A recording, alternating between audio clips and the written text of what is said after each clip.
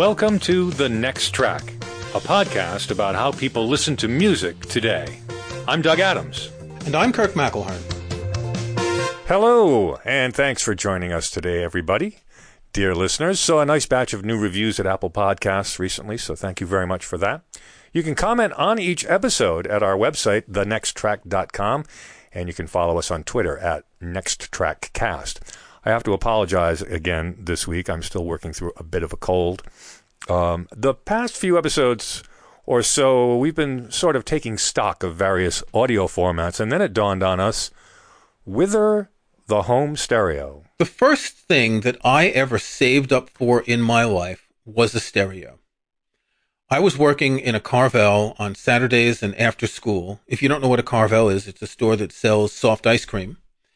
And I saved up my money to buy a stereo from the Radio Shack that was just next door to it.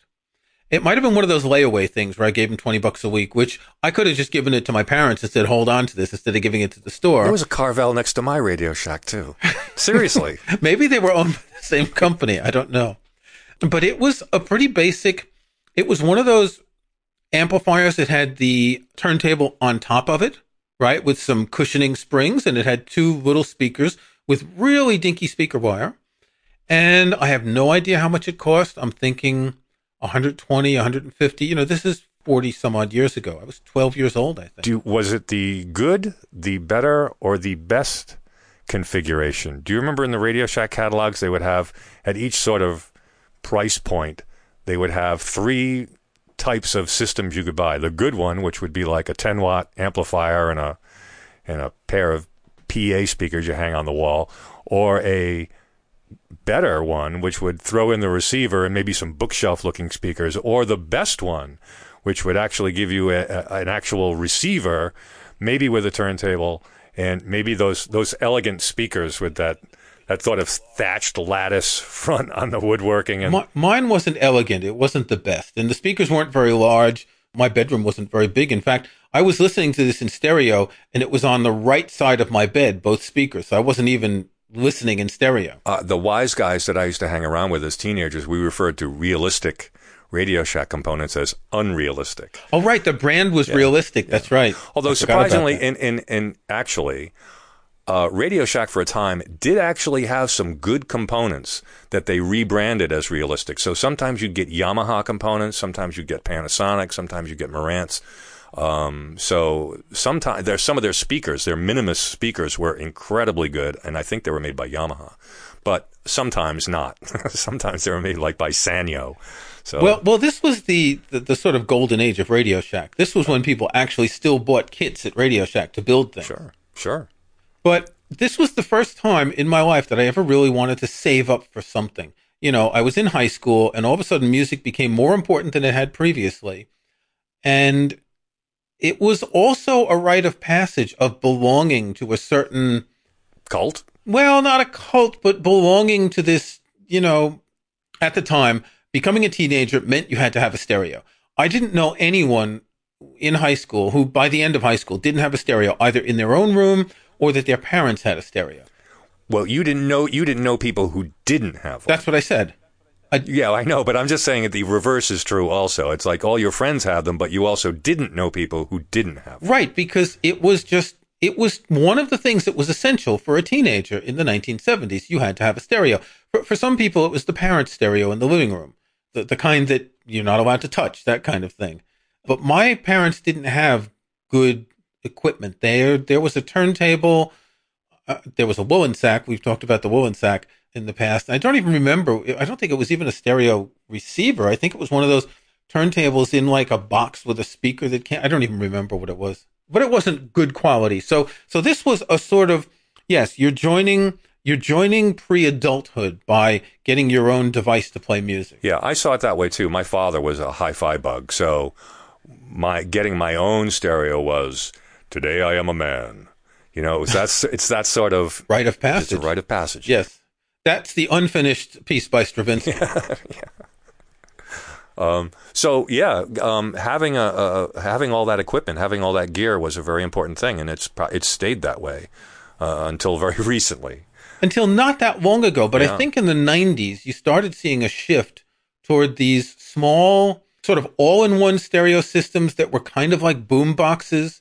I was thinking last night, I was watching a series on Amazon Prime called Goliath with Billy Bob Thornton. And there was a scene in one of the characters' houses, and he had one of these big chrome boom boxes on a shelf, right? The kind where the speakers can be separated, but he hadn't separated them. And it was reminding me that I almost never see music playback equipment in a TV series or a movie. One exception is another Amazon series, Bosch, where he has a Macintosh amplifier, a tube amp, and he's playing vinyl records on a turntable. You know, it's really hip. But in most cases, you never see that.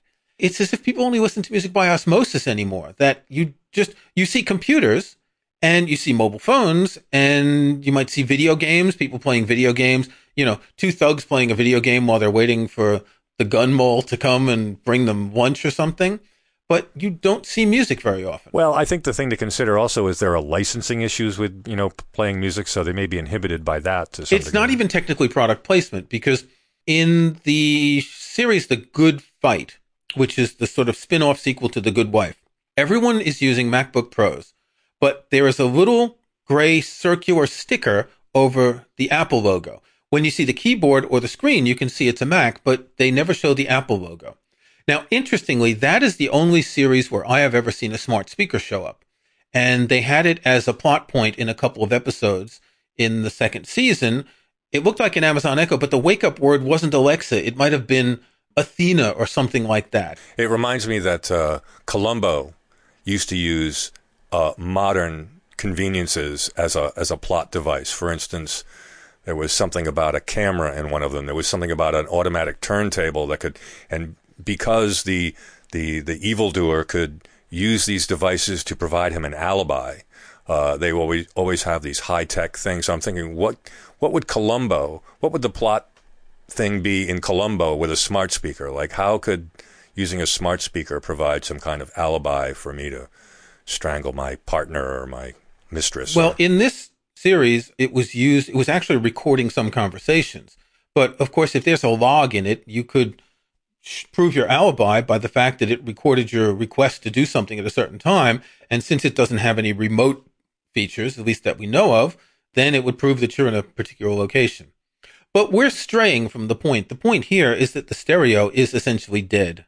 That the concept of the stereo is dead. The concept of the stereo as a rite of passage, as something you learn how to use, as something you appreciate, as you either just buy a system in a box, amplifier, turntable, speakers back then, or later amplifier, CD player speakers, or you buy separates. But almost every home of people I know had stereos. And of course, I guess this started changing in the 90s when boom boxes and as I said earlier, these all-in-one mini stereos came out.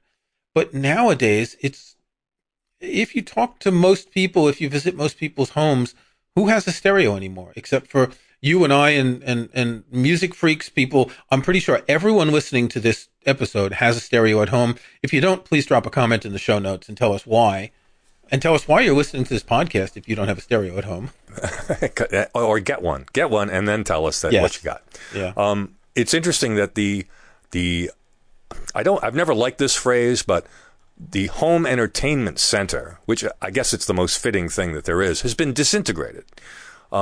We don't all sit together in one place and listen to music. I guess to some degree we all sit together and watch a movie or a TV show. I don't know how much that goes on anymore because everybody's got their own personal devices. I know in my own house, we do not watch the television. We all have our own private screens. The last time I sat in my living room to watch a television show, it might have been during the football playoffs in January. That's the last time I looked at my TV. Don't you watch the Super Bowl on TV? I watched it on my computer. Really? I watched it right here where I am right now, where I'm talking to you. I watched it on the computer. I was probably doing some coding while the Super Bowl was on. I mean, you shouldn't do coding on Sundays. Oh, I code all the time. Okay. Well, see, that's part of the problem, isn't it?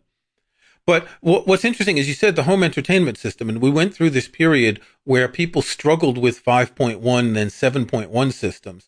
I know I had one for a while. It was an all-in-one unit from Sony, receiver, subwoofer speakers, center speaker backs, all the speakers. And what a headache it was, because my living room didn't have a back to it. It connected to a dining area. So I couldn't put the back speakers anyplace. And when we wanted to use them, we'd take them off shelves and put them onto the dining room table. And it was always a hack. And it seemed like maybe watching one movie a month where this made a difference, and then it just wasn't worthwhile. Yeah, I've had the same struggles, and it it always seems with every stereo system I've ever had, it's like I'm almost there. But having the 7-1 system requires the stereo be pretty much set up one way. There's really no other way to orient everything in the living room, although my wife defies the stereo setup frequently by moving the furniture around so that you're no longer in the optimum area. And I'm like, you can't not have the couch parallel to the speakers. You have to. Oh yeah, we're going to do it that way now. So it's like I've given up. Like I said, nobody watches television. So however you want to set up the furniture, that's fine. But there is only one way to have these speakers, and you have to have wires running around, and we're not exactly in a position to, be drilling holes in the wall and running cables and things like that. So I have to run them along the floor, and you have to put cable covers to make sure no one trips over them and pulls them out of the stereo right. or the speakers. Exactly right. Or and everything has to be themselves. secured. All the wires. I have my home entertainment system on like this little, sort of like an industrial cart that has wheels. And like the AV Club cart. Yes, exactly like the guy that ran around with the overhead. It's like one of those. Yep. But it's lower profile. It's got the TV on it and speakers and stuff like that. But I've made it so that if it has to be moved, all the wires are ganged to it. So you just roll it around, but no wire is going to be disturbed. And ultimately, as I said, we don't watch it. It's inconvenient to try to adjust it to get that theatrical experience. That's not worth the time. I just rather would sit with my iPad in bed with the ear pods, and that's how I consume. So I'm not sure. So it's definitely disintegrated in my home. We don't have a home entertainment center anymore. We do, but no one goes there. I know that there are people who dedicate a room in their house to setting up the audio system, people who have a home theater or home cinema system. I've never known any people like that. I have a feeling that these are sort of the audio video equivalent of audiophiles who want to get everything just exactly right. Now, if you do have a room like that and you can put speakers in the walls, then that's the ideal way. Like at the Sopranos house. Tony Soprano had a very nice... That's right, he did. He had the chairs and everything, and he had the little theater system. That was nice. Yeah, well, I don't think I'll ever get that. I knew someone in France who had a projector. This goes back 20 years. And big speakers in a very large house, and it was quite a nice setup. But it wasn't surround sound. See, that's the difference. Today, you have to get the sound from all angles. And I think that the palaver of connecting all that stuff and making sure it works, and then you're listening to something, and one of the speakers is out because someone stepped on the cable, and you have to stop it and check what the problem is, and then the cat eats the cable, and it just doesn't work. And I think this is what's led to the popularity of the soundbar, which a single unit, sometimes with an additional subwoofer, can more or less replace what surround sound does. Now, I have to admit, I have never heard a soundbar in my life. I don't know anyone who owns one. I've read plenty of reviews to understand what they're supposed to do. They're not cheap. They're over $500 or £500 to get something decent. Which leads you to believe that they do sound good. Exactly. Because of the expense. Right. There are some that are cheaper, but everything I've read suggests, don't spend less than around $500 for what you're getting. Sonos just came out with a sound bar, and I believe it's $400, and it's wireless. And see, here's what I like. We went from 8 speakers with cables all over the place to one thing that plugs in with an HDMI cable, and it's wireless, so you can stream things to it. And I think the Sonos soundbar is going to support AirPlay 2. So while it wouldn't be good enough for listening to music, it's certainly better than a Bluetooth speaker. And if people do congregate in the home entertainment room, then they'll be able to listen to music. But at least when they want to watch TV or a movie or DVD or Blu-ray, they'll have sound that's better than the TV, better than stereo, and without all the complication of surround sound. But the soundbar is anchored to the TV, right? As you said, you wouldn't use it just for music. It's specifically for combining with some kind of monitor. Well, I would think that theoretically you could use it for music if you can stream to it, but I don't think it has enough oomph for music on its own. I think it's more geared toward, when you watch a movie, in most cases, what you need to hear best is the dialogue, the special effects. The sound quality of the soundtrack itself isn't the first most important feature. But again, I've read things that say that these sound almost as good as a dedicated stereo.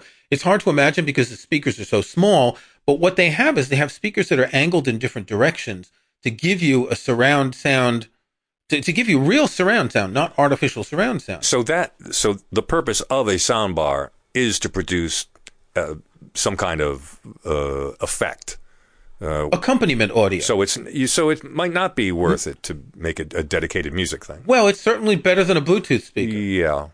Yeah. But or a boombox. I've got a good sounding boombox. There were and are good sounding boomboxes. I remember some very good sounding boomboxes in the 1980s. Of course, they were quite large and quite heavy. If you could separate the speakers from them and get good stereo separation, you could fuel a block party with those things. I actually have a very nice Panasonic. It's a low profile CD cassette AM/FM radio. I still use it. It sounds really good when you put it on the floor. It's so low profile. There's a set of cone speakers that point out, but there's also a set of speakers that point up, and they push down on the floor and they create a nice little resonance. It sounds great. It sounds great outside. That's why we got it, because when my daughter was little, we used to go on picnics and go to the beach, and we wanted to have nice music. And this provided it, and it was quite good. And so I've kept it. But I still. Oh, so we were talking about the sound bar, and you said it's almost as good as dedicated speakers, which brings us back to the classic home stereo is still, I think, the best way to listen to music. 2 speakers, 10 feet away from me, 10 feet apart, me sitting in the diamond of sound. That, to me, is, and listening to a CD, that is the best sound that there is. I haven't heard any better, and that's what I will always use. Even though we have disintegrated our home stereo center, that is it's been abandoned. I have stereo stations around the house. I'm using Airport Expresses. Yeah, the little hockey pucks. I have 3 of them around the house. They each are plugged into a Class D amplifier, which is connected to a pair of nice little speakers. They're nice little speakers. They're not crappy little speakers. And so in any room, you can hear stereo from any device that we have. Not from the home entertainment center. I can't broadcast from it, but my computers, people can walk into the kitchen with their phone, go, I'm going to, plug into this, the kitchen set and listen to music while I cook. We can do that. And that to me is about as close as it's going to get. But each station is still stereo. Speakers with decent audio. Well, notwithstanding Blu-ray or DVD audio that offers surround sound, stereo is the only way that people listen to music. You can listen in mono, and if it's a mono recording, that's fine. But 2 speakers is what you need, 2 speakers and an amplifier. It's interesting to look at where we are today. You can buy a decent or very good stereo receiver for $150. I'm going to link to an article that the Wirecutter published last week, and they picked the best stereo receiver. And of course, this isn't for audiophiles, but the best was a Sony at $150. The second best was an Onkyo at $153. The quality of audio equipment has gotten so good that the low end is really pretty darn good at those prices. And add a pair of bookshelf speakers at $200, and you've got a $350 stereo system. That's the price of a HomePod. This Sony is great. It accepts Bluetooth. You can stream Bluetooth to it. It has a phono preamp, so if you're into the vinyl craze, you can plug a turntable into it with no problem for $150, 100 watts per channel. I mean, give me one. I'll take that. It's got 2 speaker zones. Yeah. I mean, it's great. Which isn't essential for most people, but it was an essential element when I bought my new amplifier. Because of the way my audio is set up in my office, I have a pair of speakers on my desk and another pair of speakers for when I'm sitting in my comfy chair. These are decent spec devices, and audiophiles would sneer because they're lifestyle brands. But I think it's undeniable that these brands are making quality equipment with the trickle down that you get from the audiophiles, the same way that NASA sending astronauts to the moon brought a whole lot of technology to everyday life, audiophiles spending $40,000 on a turntable, there is trickle down from some of that technology that gets down to, the bottom level. And frankly, $150 for a stereo receiver today. I don't know the person who wrote this, but he says he has written for Sound and Vision, Home Theater Review, and other things. So he's not just a lifestyle reviewer. If you don't understand my use of the term lifestyle, this is what audiophiles say about people like me who aren't particularly interested in artisanal handmade brands of audio equipment, but are more than happy. You're not in the fraternity. I'm not in the fraternity. I am not.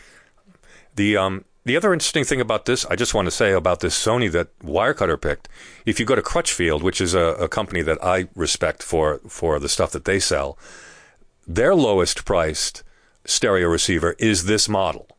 And so that to me said something, because Crutchfield, they only have good stuff. And I was very impressed with it. And Crutchfield has a scratch and dent, $120 you can pick it up for. So, I mean, you can get a decent stereo receiver. I don't think it has AM. That's the only thing. It doesn't have AM radio. It has FM, but no AM. If that's not important, I'd pick one of these up in a heartbeat. I just looked at their article from last year about bookshelf speakers, and their bookshelf speakers start at $270, the ones that are their pick. You can certainly get bookshelf speakers for less than that. In fact, they have a $100 Pioneer pair. But if I were to invest more money in one element of a simple stereo, I would put the money into speakers, because that's going to make more of a difference in sound quality. Oh, absolutely. You've got to have a decent set of speakers. $270 to me sounds like the base price I would start wanting to think about paying for speakers. Probably more. I would think I'd rather go to like $400 or $500 for a pair of speakers. Well, but most people wouldn't. Most people wouldn't think of spending that much. Now, another alternative, and that I find quite interesting, is the Sonos Play 1. Now, I had some Sonos gear some years ago, and the problem with it was first that it was its own sort of proprietary network. Then they moved over to Wi-Fi, and I'm not even sure if this has been fixed. If anyone's a Sonos user, let me know if this has been changed. When I set up a Sonos system maybe 5 years ago, for some reason, I pointed it to my iTunes music folder, and it only listed music up to the letter M.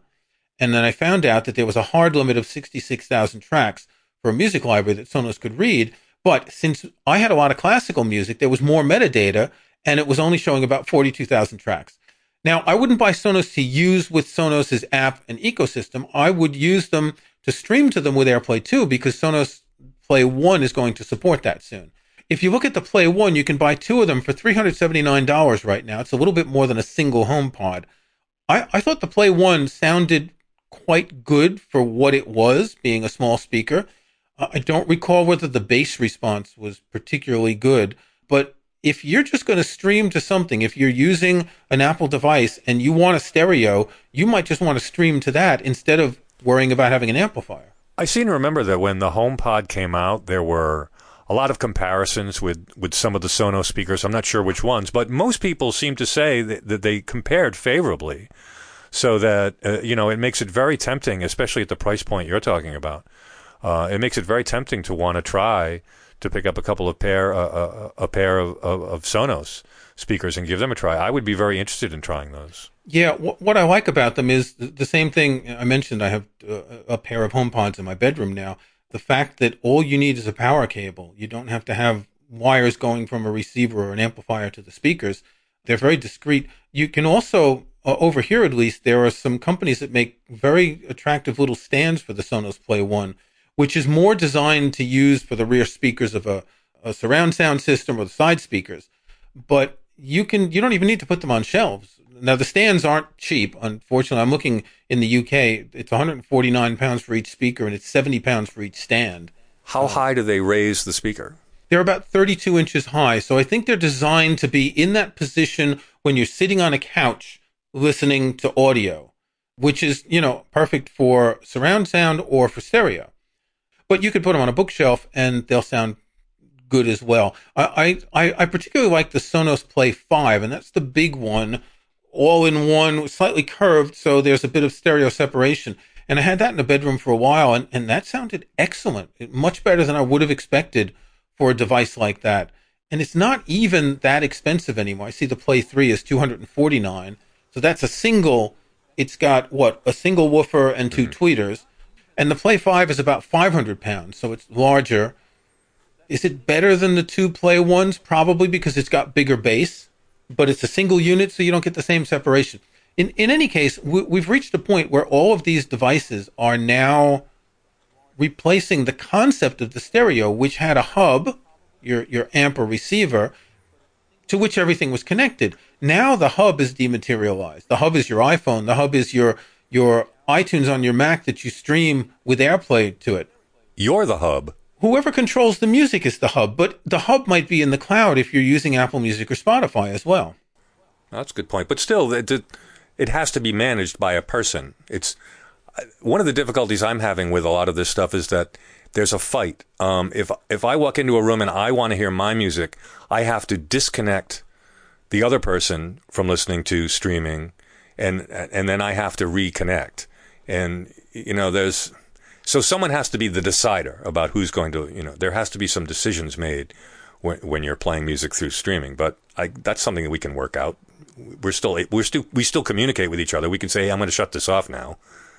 So it works out okay. I think we've lost something in the fact that, back in the day, okay, here we go again.